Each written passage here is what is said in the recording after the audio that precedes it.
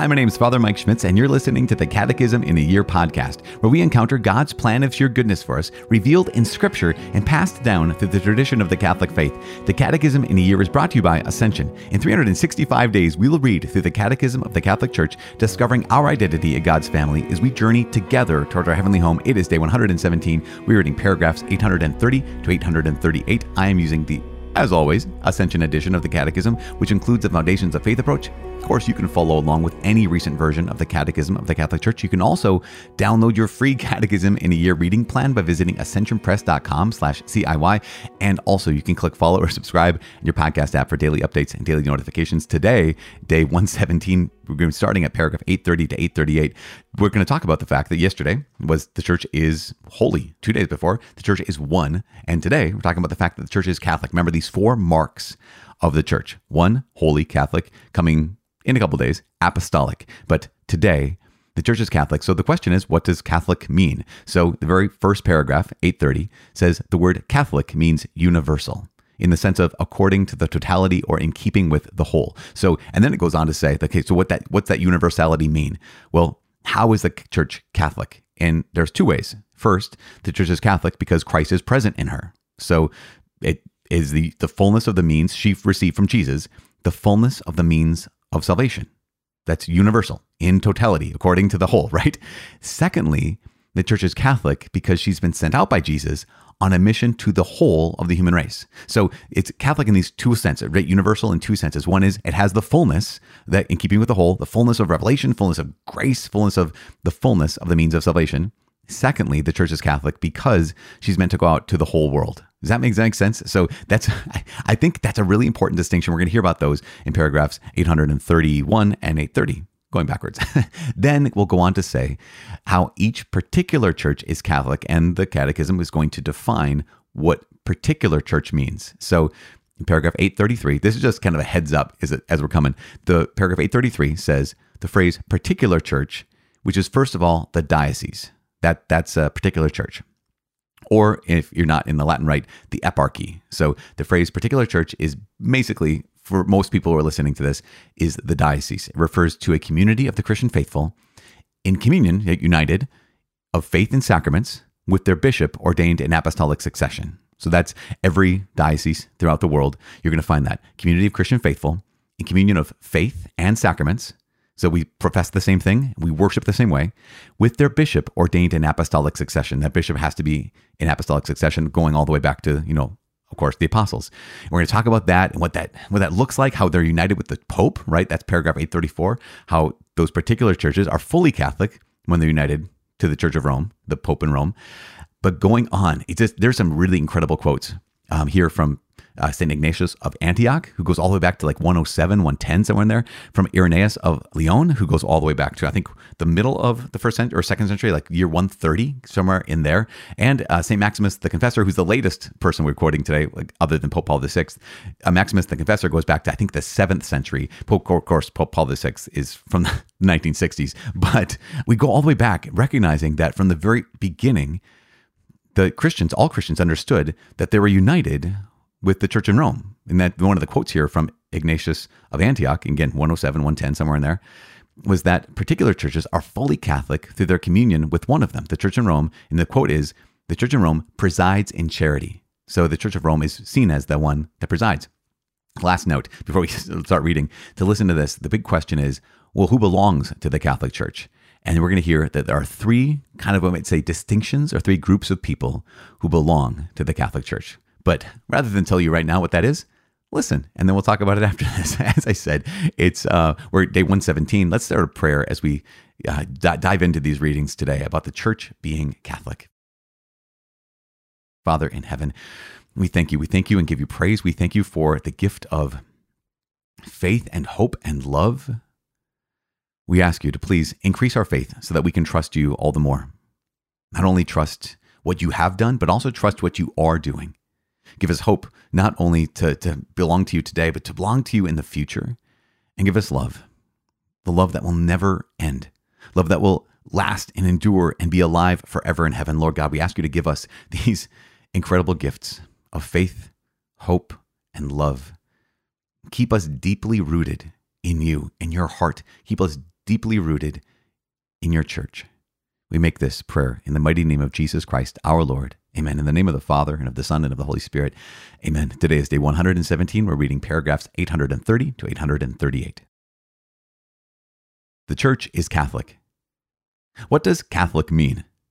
The word Catholic means universal, in the sense of according to the totality or in keeping with the whole. The Church is Catholic in a double sense. First, the Church is Catholic because Christ is present in her. As St. Ignatius of Antioch said, "Where there is Christ Jesus, there is the Catholic Church. In her subsists the fullness of Christ's body, united with its head. This implies that she receives from him the fullness of the means of salvation which he has willed, correct and complete confession of faith, full sacramental life, and ordained ministry in apostolic succession. The Church was, in this fundamental sense, Catholic on the day of Pentecost, and will always be so until the day of the parousia. Secondly, the Church is Catholic because she has been sent out by Christ on a mission to the whole of the human race. As Lumen Gentium states, all men are called to belong to the new people of God. This people, therefore, while remaining one and only one, is to be spread throughout the whole world and to all ages in order that the design of God's will may be fulfilled. He made human nature one in the beginning and has decreed that all his children who were scattered should be finally gathered together as one. The character of universality which adorns the people of God is a gift from the Lord himself, whereby the Catholic Church ceaselessly and efficaciously seeks for the return of all humanity and all its goods under Christ the head in the unity of his Spirit. Each particular church is Catholic. The Church of Christ is really present in all legitimately organized local groups of the faithful, which, insofar as they are united to their pastors, are also quite appropriately called churches in the New Testament. In them, the faithful are gathered together through the preaching of the gospel of Christ, and the mystery of the Lord's Supper is celebrated. In these communities, though they may often be small and poor or existing in the diaspora, Christ is present, through whose power and influence the one, holy, Catholic, and apostolic church is constituted. The phrase particular church, which is first of all the diocese or eparchy, refers to a community of the Christian faithful in communion of faith and sacraments with their bishop ordained in apostolic succession. These particular churches are constituted after the model of the universal church. It is in these, and formed out of them, that the one and unique Catholic Church exists. Particular churches are fully Catholic through their communion with one of them, the Church of Rome, which presides in charity. For with this church, by reason of its preeminence, the whole church, that is, the faithful everywhere, must necessarily be in accord. As St. Maximus the Confessor states, indeed, from the incarnate Word's descent to us, all Christian churches everywhere have held and hold the great church that is here at Rome to be their only basis and foundation, since, according to the Savior's promise, the gates of hell have never prevailed against her. As Pope Paul VI stated, let us be very careful not to conceive of the universal church as the simple sum or the more or less anomalous federation of essentially different particular churches. In the mind of the Lord, the church is universal by vocation and mission. But when she puts down her roots in a variety of cultural, social, and human terrains, she takes on different external expressions and appearances in each part of the world.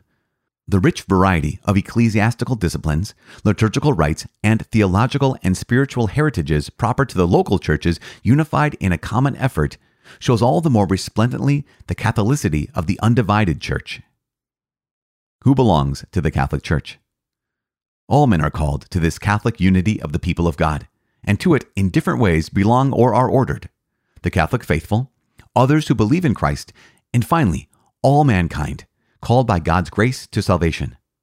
Fully incorporated into the society of the Church are those who, possessing the Spirit of Christ, accept all the means of salvation given to the Church together with her entire organization, and who, by the bonds constituted by the profession of faith, the sacraments, ecclesiastical government, and communion, are joined in the visible structure of the Church of Christ, who rules her through the Supreme Pontiff and the bishops.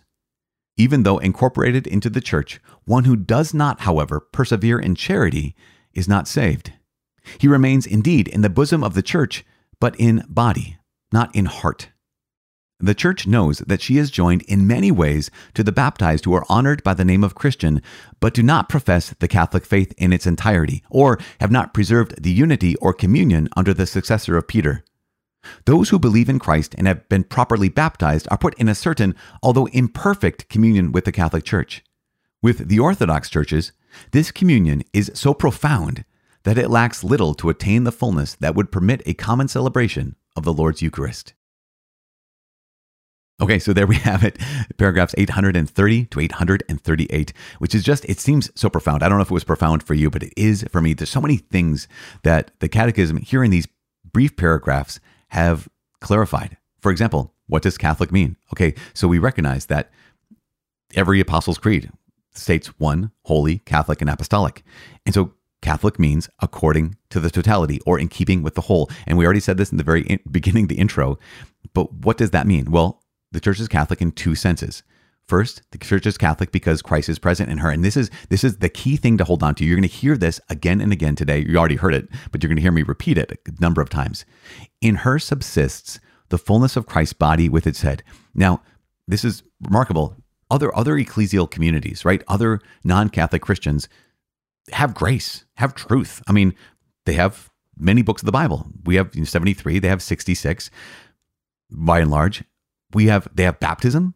We have 6 other sacraments. So they have means of grace, right? There is goodness in all ecclesial communities, all non-Catholic churches. There's a reality that there's goodness.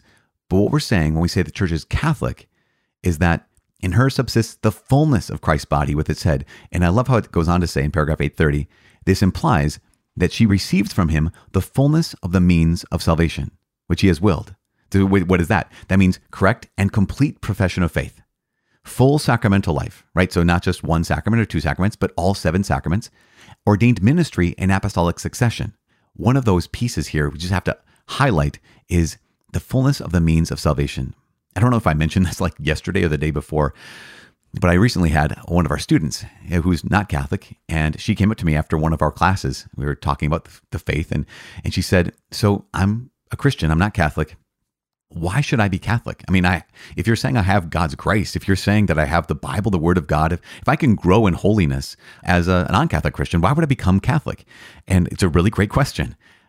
And the short answer in so many ways, well, there's a number of answers. One answer is, well, here, when it comes to the Catholic Church, we have received from Jesus the fullness of the means of salvation, which means not just the correct profession of faith, but the complete confession of faith. That's really important, right? If you know something about the one you love, but there's more to know about them, wouldn't you want to know more? If you want to be able to say something about God, wouldn't you want to be able to say all there is to say about God, knowing that that is not only complete, but correct? Going on from there, you have sacramental life. It's like, yeah, we have access to the Father's heart through baptism. Well, wouldn't you also want to have access to God's grace that he's given to us through the other 6 sacraments, 7 total in all? Would you want that? And even ordained ministry to the apostolic succession. I mean, there's that sense of, well, do I want adequate means of salvation? Or do I want the fullness of the means of salvation? That's maybe the first question I have to ask. The second, of course, we talked about before when we recognize that there are wounds to the unity of the church, and that wound is sin, that it's not a great and glorious thing that the church is divided, that Jesus' prayer from his heart was that we would be one. So that's another reason to be able to say, actually, I want to be part of that one church. Moving on. So first, the church is Catholic because Christ is present in her, the fullness of the means of salvation. Secondly, the church is Catholic because she has been sent out by Christ on a mission to the whole of the human race, that there is no one who doesn't belong in the Catholic Church. Every single person belongs in the Catholic Church. In fact, again, that same night when that young woman asked me about, like, why would I be Catholic if I already have grace in my ecclesial community, in my non-Catholic church? Someone else had kind of said something similar. They said, so it seems to me that I was raised Catholic. It seems to me that some people don't belong in the Catholic Church. And there are so many misunderstandings. There are so many things that people misunderstand about the Catholic Church. One of them is that we recognize the church is Catholic because everybody belongs. Everyone. That there's no background, there's no ethnicity, there's no language barrier, there's no temptation towards sin that excludes anyone. There's no history of brokenness that excludes anyone from God's embrace. The church is Catholic because everyone belongs there. Remember what Jesus said about the mustard seed, that it's the smallest seed that grows into this large tree, and every bird of the air can find a home. Every bird of the air can find a nest in its branches. Everyone belongs. So moving on from there, the church is Catholic for those two reasons. Next, each particular church is Catholic. Again, there's something so powerful about recognizing, okay, that phrase, particular church, means first of all, the diocese. Great. But this is important to understand. A diocese is what? Is a community of the Christian faithful, okay, the community, Christian faithful, in communion of faith, meaning we profess the same thing, and sacraments, meaning that we worship the same way, with their bishop ordained in apostolic succession. Again, that's what a particular church is. That is what a diocese is. Now, 834 highlights particular churches are fully Catholic through their communion with one of them, meaning the Church of Rome, which presides in charity. Remember that phrase, which presides in charity, comes back from the very beginning of the 100s, from St. Ignatius of Antioch. Knowing from the very beginning, they already noted that the church in Rome has a unique role that presides in charity over the other dioceses, over the other churches.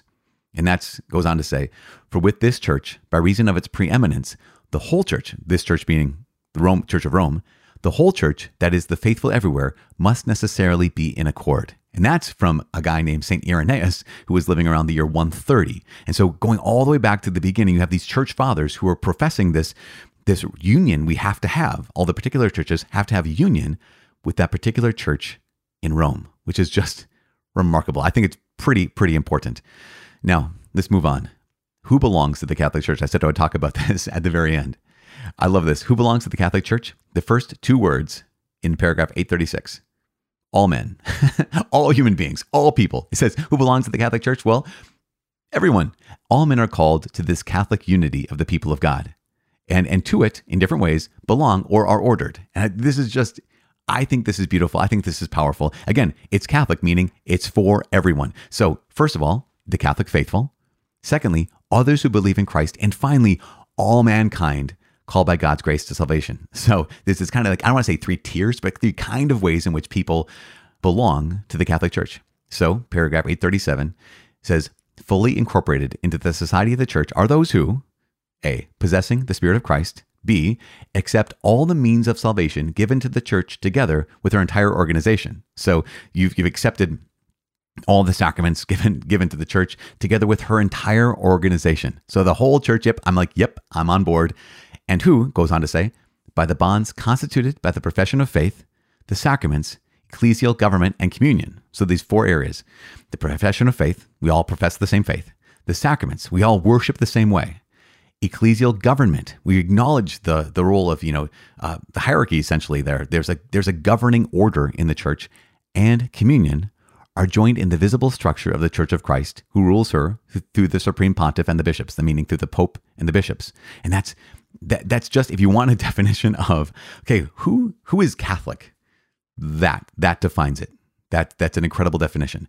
Now, I might claim to be Catholic, but if I'm rejecting any of those things, I reject some of the sacraments, I reject the profession of faith, then I'm living in this irregular relationship. I'm imperfectly in relation to the church. Now, and even if I am in perfect relationship right now, I can step out. In fact, that second to last sentence of paragraph 837 says, even though incorporated into the church, meaning anyone who's been brought into the church, baptism, Holy Communion, confirmation, even though incorporated into the church, one who does not, however, persevere in charity is not saved. Meaning, I can turn away. I can leave the church. In fact, the last sentence is just powerful. It says, he remains indeed in the bosom of the church, but in body, not in heart. And I have to ask myself, is that me? Can I find myself? Yep, I show up. But I kind of pick and choose. I show up and I see the church as this buffet, and I reject some things I don't like and I accept some things I do. I can remain indeed in the bosom of the church, but in body, not in heart. All of us are called to persevere in love. And if I don't persevere in love, I am not saved. This is really important. All the sacraments are free gifts. Baptism, new life in Christ, is a free gift. None of us did anything to deserve it. None of us earn it, but we can reject it. And that's a scary thought we'll talk about later on some more. But the last line I want to highlight is paragraph 838. It says this, the church knows that she is joined in many ways to the baptized who are honored by the name of Christian, but do not profess the Catholic faith in its entirety, or have not preserved unity or communion under the successor of Peter. So that would mean, all those non-Catholic Christians who are baptized, but aren't Catholic, as well as those who have all the 7 sacraments but are not Catholic, like, for example, the Orthodox churches. And it says this, it says, those who believe in Christ and have been properly baptized are in a certain, though imperfect, communion with the Catholic Church. Meaning, as we said before, all Christians, we see them as brothers and sisters. All Christians, we see them, those who are baptized and have faith, as sons and daughters of the Father. So we're in a certain relationship, but we're not in a perfect relationship. Now, when it comes to the Orthodox churches, that relationship is so profound that, as it says here, it lacks little to attain the fullness that would permit a common celebration of the Lord's Eucharist. Like, there is so much similarity between the Catholic Church and the Orthodox churches that it's just, there's little that would have to happen. In fact, I remember hearing something about John Paul II or Pope Benedict both having such a longing for the East and West to be united once again, for the 2 lungs of the church to once again breathe fully in unison. And so we pray for that unity. And tomorrow, again, we're going to talk about the church and non-Christians. What is our relationship with the Jewish people, with Muslim people, with other non-Christian religions? We're going to talk tomorrow about some of those big questions. But today we just recognize that the church is Catholic, meaning God has given the church the fullness of the means of grace, of sanctification. And the church is called to go out to everyone, that there is no one who does not belong in the Catholic Church. No one is excluded. No one is disqualified. Everyone is not just welcomed. Everyone is invited, because God longs for us to have the fullness of his grace. God longs for us to be able to say fully yes to him in all that he's revealed about himself. And so we just pray. I'm praying for you. Please pray for me. My name is Father Mike. I cannot wait to see you tomorrow. God bless.